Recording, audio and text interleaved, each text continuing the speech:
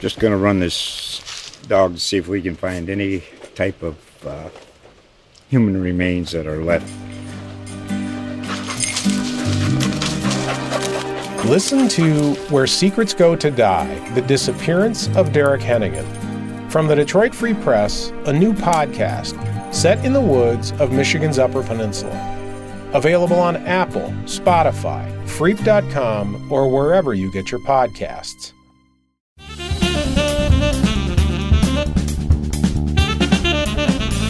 Thank you all for joining us. This is From the Newsroom, the Holland Sentinel's podcast featuring our new staff. I'm Brian Vernellis, Digital Director, and I'm joined today by Sarah Leach. Hello. Sarah is our editor. Excuse me. Sitting to her right, Sydney Smith. Hi, Sydney. Sydney is our municipal reporter. Municipal / That's me. Whatever you want to call me. Municipal reporter. We'll go with that. So we're in Sarah's office today as our usual podcast location is being used. So we're lounging comfortably on her sofa and sofa and recliner in her office, and I thought we'd talk about the development of the Civic Center. What kind of timetable are they looking for? What still needs to be done? Today was farmers market, and traffic, if you were down here, might have been the worst I've ever seen, save for tulip time. I mean, it was tulip time type. Traffic was backed up probably across 3 blocks as far as I could tell walking around.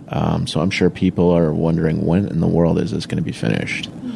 So Sydney, you're our Civic Center expert. You've written the most. What kind of timetable are they looking at? Are they for the building, they're looking at September 28th to open. They have an event scheduled that day. So, really? Well, it's not like the city's event. I believe it's the Chamber of Commerce breakfast was the first event to be booked at the Civic Center, and then they're planning a weekend of things. But the construction is impacting the traffic for the farmers market because they have the part of the parking lot blocked off because they're starting to work on the outside plaza area. That's taking some of the parking, and then they're going to do another phase of that where more of the parking lot is impacted, but it's going to be in the closer to the winter time, where throughout the winter when there's still farmers market going on, but I don't know if it's as busy at that time. Okay. And then we have the block between River and Pine on 8th Street closed off. That's been since the beginning of June, and that's not going to open up until after the 1st of August. So it's kind of a mess down here. Right, yeah. I mean, I come in later on Wednesdays, and this parking lot across from us is nobody knows what to do. So you mean the lot behind the clock tower, behind the police department, that one? Yeah, no one knows what to do or where to park. They make their own parking spaces. They come out and try to turn right onto 8th Street, and I'm like, I'm surprised at how many cars I've seen coming the wrong way up 8th Street. They turn left out of that lot they're going to run right into 76, and then they turn left. Oh, was this you, Sarah? No, I'm point of order. No, I was going to say that I don't understand because it's been almost, a month, close to a month that they've had this block of 8th partially closed, right? It's been since the beginning of June, so it's more than a month. Okay, yeah. And they've had these problems since almost day one with people not understanding that you can come into the lot but not out of the lot because of the one-way orientation of the street. Why didn't they just block off the street completely right at River to avoid this? And then there's only one way of getting into the parking lot and getting out of the parking lot. I don't understand what maybe half a dozen parking spaces are there. They're constantly taken up by construction workers anyway. Do you mean on the street? Yeah. Yeah, because there's what about maybe 3 or 4 spots that are right next to Tower Clock on that side, and then there's a couple of spots that are in front of the new development that's next door to us. But they've been consistently taken up by delivery trucks because that building just opened and they're still kind of getting residents settled, and there's all sorts of things that are still happening that come with the new building. Right. Plus, you got the new building next door to us that constantly has workers coming in and out, and I don't understand why you didn't just call a spade and just don't allow people to come down 8th Street at all to avoid crashes or, people getting struck by pedestrians. There was a car that turned into the little alleyway next to us, next to Tulip Time. Who thought that it was a street? So I don't know. It's just kind of a mess to me, and it just seems kind of silly, some of the choices that we've made. But that's just me. You mentioned the building will be open on the 28th. Yes. What does that mean about the area around it? Like the plaza area, will that be? Phase 1 of that will be done. Okay. And they haven't bid that out yet. Yes. So that's like I wish I had the renderings, but it's just like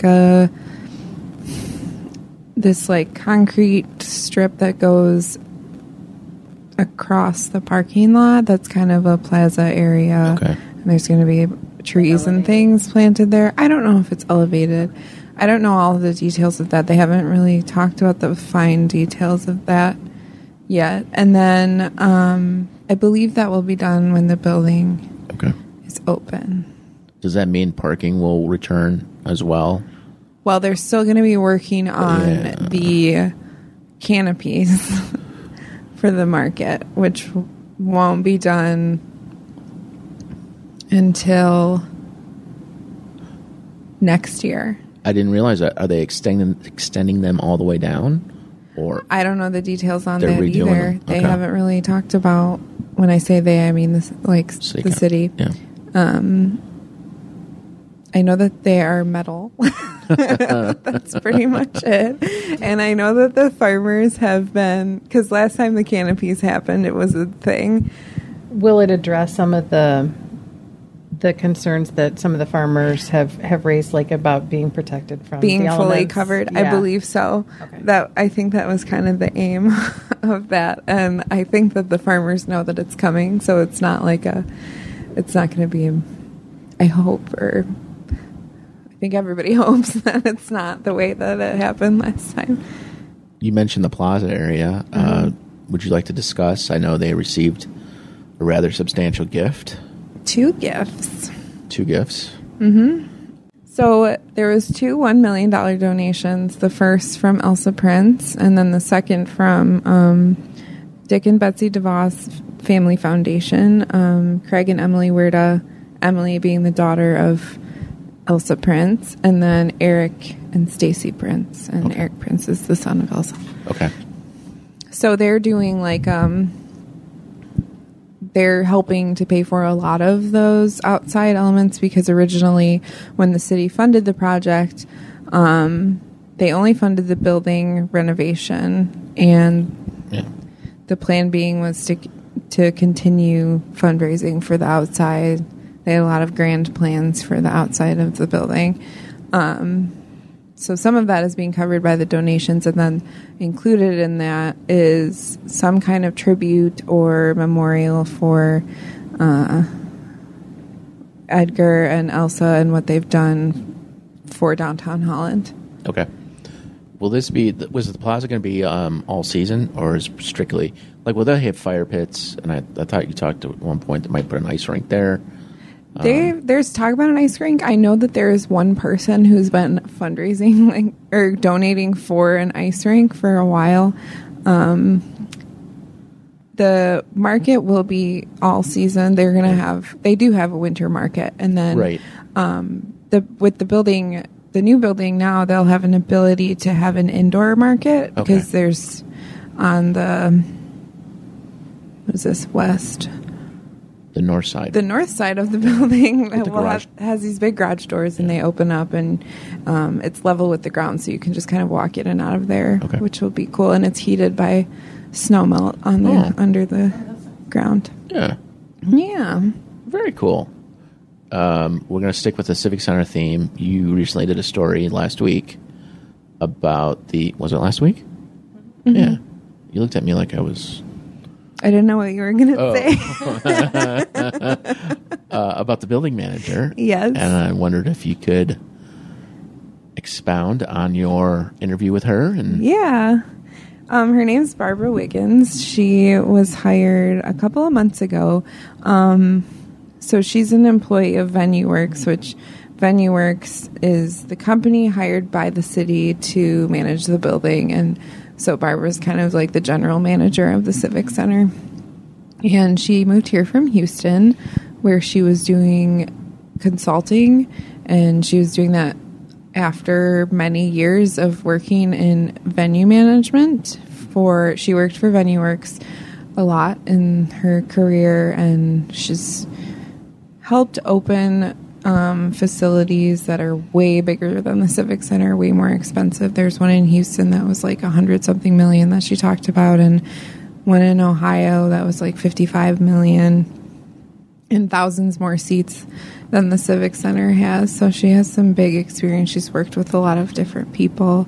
She was also on the planning committee for the Super Bowl in Houston. Wow. Okay. How will that experience managing larger facilities translate for the Civic Center, which, let's face it, they're not going to bring in... I think it's like... I'm sorry, how large is it? Well, it's not going to bring in your top bill acts. So, she's not going to have... Elton John. Yeah. Yeah. I mean, or Billy Joel. I know he's got his residency in New York at Madison Square Garden, Mm-hmm. Yeah, I asked her that because I was like, you came from these giant facilities, Super Bowl, what made you want to... Yeah. And I don't think that for her it was like the size of the facility. She said that she had been in entertainment for a long time. She actually has a journalism degree. She told me she started off in sports journalism. I like her already. And then she worked in entertainment for so long, and then was like, well, maybe I don't know if this is what I want to do. So then she was consulting, and she said she wasn't finding a whole lot of fulfillment there. And then VenueWorks came along, and she had worked with them a lot in the past. She worked with them for a few years, and they had, I guess, repeatedly asked her to come back. And then she was doing her own thing. They called her up and said, this building in Holland is in the construction phase and they're getting ready to open. Will you come be the manager? And she said that those opportunities to get in the construction phase are really rare, especially for women in the industry. So she couldn't refuse it, she said. And it was also, she had never been to Michigan before. Oh, yeah. So obviously never been to Holland, but they brought her here for part of Tulip Time, so she got to see that. Okay. Does she have any idea the kind of events she'd like to bring? I was talking to her about that. It sounds like she's still formulating what she says, like what the market here will bear. Because it's interesting that the Civic Center is competing with Van Andel in Grand Rapids. So many people in Holland go there to see big shows, and they have 20 Monroe in Grand Rapids as well. So it'll be a challenge, I think, to have different offerings than what they have going on in Grand Rapids. Well, if she can get Jack White here, I'm totally on board with her. I don't know if Jack White would come here. He played 20 Monroe. How big is that? I've never been there. Well, auditoriums, maybe 5,000. I know that one of our staff, Rich Lakeberg, he just went down to the Kalamazoo area and said that he was at a beer garden venue that was, I think that only sat about 2,000, and it was he said that he really preferred it And he the name of the band, it was some sort of current alt rock that I'm completely out of touch with, but I'm sure it was amazing. But I remember when I was younger and I would go to concerts that it was a lot better to see a mildly bigger name at a more intimate venue, and that they try to do these niche things, to kind of help give people a little bit of a better, more enriched experience when they see them. So some of the bands try to do that intentionally. Oh, yeah, that's been a big trend. Yeah. For I them like to that, too. return to those intimate I venues. saw, Some of my favorite concerts are those ones. Yeah, me too. I've seen like larger concerts at like the Palace in Auburn Hills, which it's cool to be at a concert, but you're far away. You can't really. Right. And then like, I don't know. I saw at Fox Theater, saw the Pet Sounds tour with Brian Wilson. Mm-hmm. That was amazing. It was such a small group of people. That'd be cool for the Civic Center. Yeah, definitely. Not those other Beach Boys. Hot takes. Well, I saw you two at the Silver Dome. And The Silver Dome? Silver Dome. Oh. On their Zoo TV tour. Before my time. Oh, I could tell you stories. Anyway, anything else you wanted to mention when it comes to the Civic Center before we wrap it up here? It sounds like they're planning some. I don't know full details yet because I don't think anything is set in stone for opening celebration, or it sounds like they're planning like a series of events, whether it's like a month or a week. I don't know. But there's going to be events they're interested in welcoming everyone from the community. So lots of different groups of people, lots of different variety of entertainment going on. So Okay. we shall see. So the end of the line is almost here. I mean, we're talking 2 months. Yeah. Just a little over 2 months before it's officially opened. Yeah. Yeah, but you have these other massive construction projects that are within spitting distance of it. So even though that we are finally reaching the goal that has taken decades to get there, it's it's going to get a little worse before it gets better. But part of me appreciates that they're aggressively developing the block, because it really is just one terrible construction year, instead of like doing it piecemeal, where they do one building a year and you just feel like you never leave the construction zone. Like, so I can understand the strategy as to why they made the decisions that they made. So just try to bear with it, and it'll be over about a year from now. I think most of it will be cleared up, and they'll be doing some finishing touches on the rest of this block on 8th Street. Mm-hmm. So Very good. optimistic. Yeah. This is unusual. Are you okay? Well, I'm going on vacation at the end of the week, so. And on that note, I think we'll wrap it up because it'll get Sarah closer to her vacation time. On behalf of Sydney Smith and Sarah Leach, I'm Brian Brunellis. Thank you all for listening. We'll see you next time.